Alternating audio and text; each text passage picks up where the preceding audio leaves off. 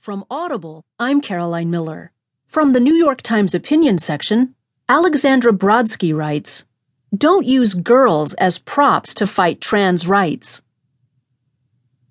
Last month, a Minnesota federal court received a complaint about rampant gender discrimination in one of the state school districts. The lawsuit claimed that girls were subject to harassment, barred from participating in athletics, and forced to transfer schools rather than tolerate a hostile environment.